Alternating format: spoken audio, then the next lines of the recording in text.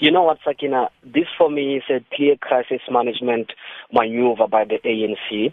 This is an attempt to reach a compromise to be able to deal with some of the wounds that came out of Nasrec. So the appointment of deployment of Mchunu to Luthuli House is actually to say that it appears he has unfairly lost out on the position of Secretary General, and there seems to be a willingness to say that they will park him there. They will create a position for him.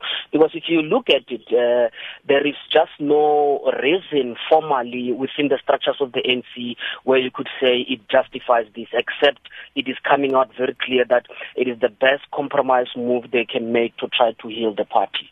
And if you look at it, those who were said to be in the Nkosazana Dlamini Zuma camp at Nasrec, they've also, quite a few of them, been deployed to subcommittees. Is this an attempt to reflect the unity from Nasrec? Exactly, Sakina. And unity in quote unquote. They're trying to manage internal divisions going into elections. And for me, I do understand what the ANC is trying to do here, because I think that they don't want to be dealing a lot with internal divisions instead of campaigning.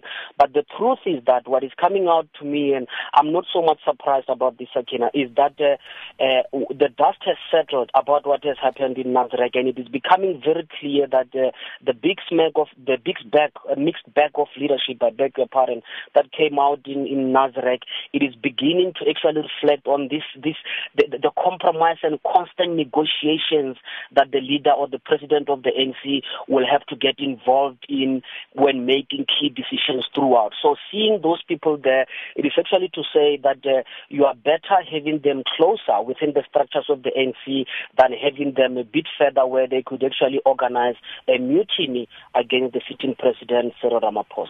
But nothing at all said about deployments to cabinet, nothing said about the appointment of a new deputy president for the state. Cyril Ramaphosa perhaps keeping his cards close to his chest? He's doing that, but I also think, Sakina, he's also negotiating as well. Everything else involves that. And if you look at the picture of this deployment, it actually gives you a blueprint or a sense of what is likely to happen with cabinet. Some people are expecting every compromise leader or minister to be fired. It's not going to happen like that. There has to be a compromise cabinet as well, because this is exactly where the power balance within the ANC stays. We are getting used to it, and I think the euphoria that there is a new dawn, big shift that has been orchestrated in Nasrec. We are becoming attuned to the reality that is just not the case. The ANC is still very divided. Factions continue to exist strongly even after the elective conference. So Mr. Ramaphosa's greatest job is to be able to manage those factions, and appointments to cabinet will also be made in line with an attempt to manage those factions.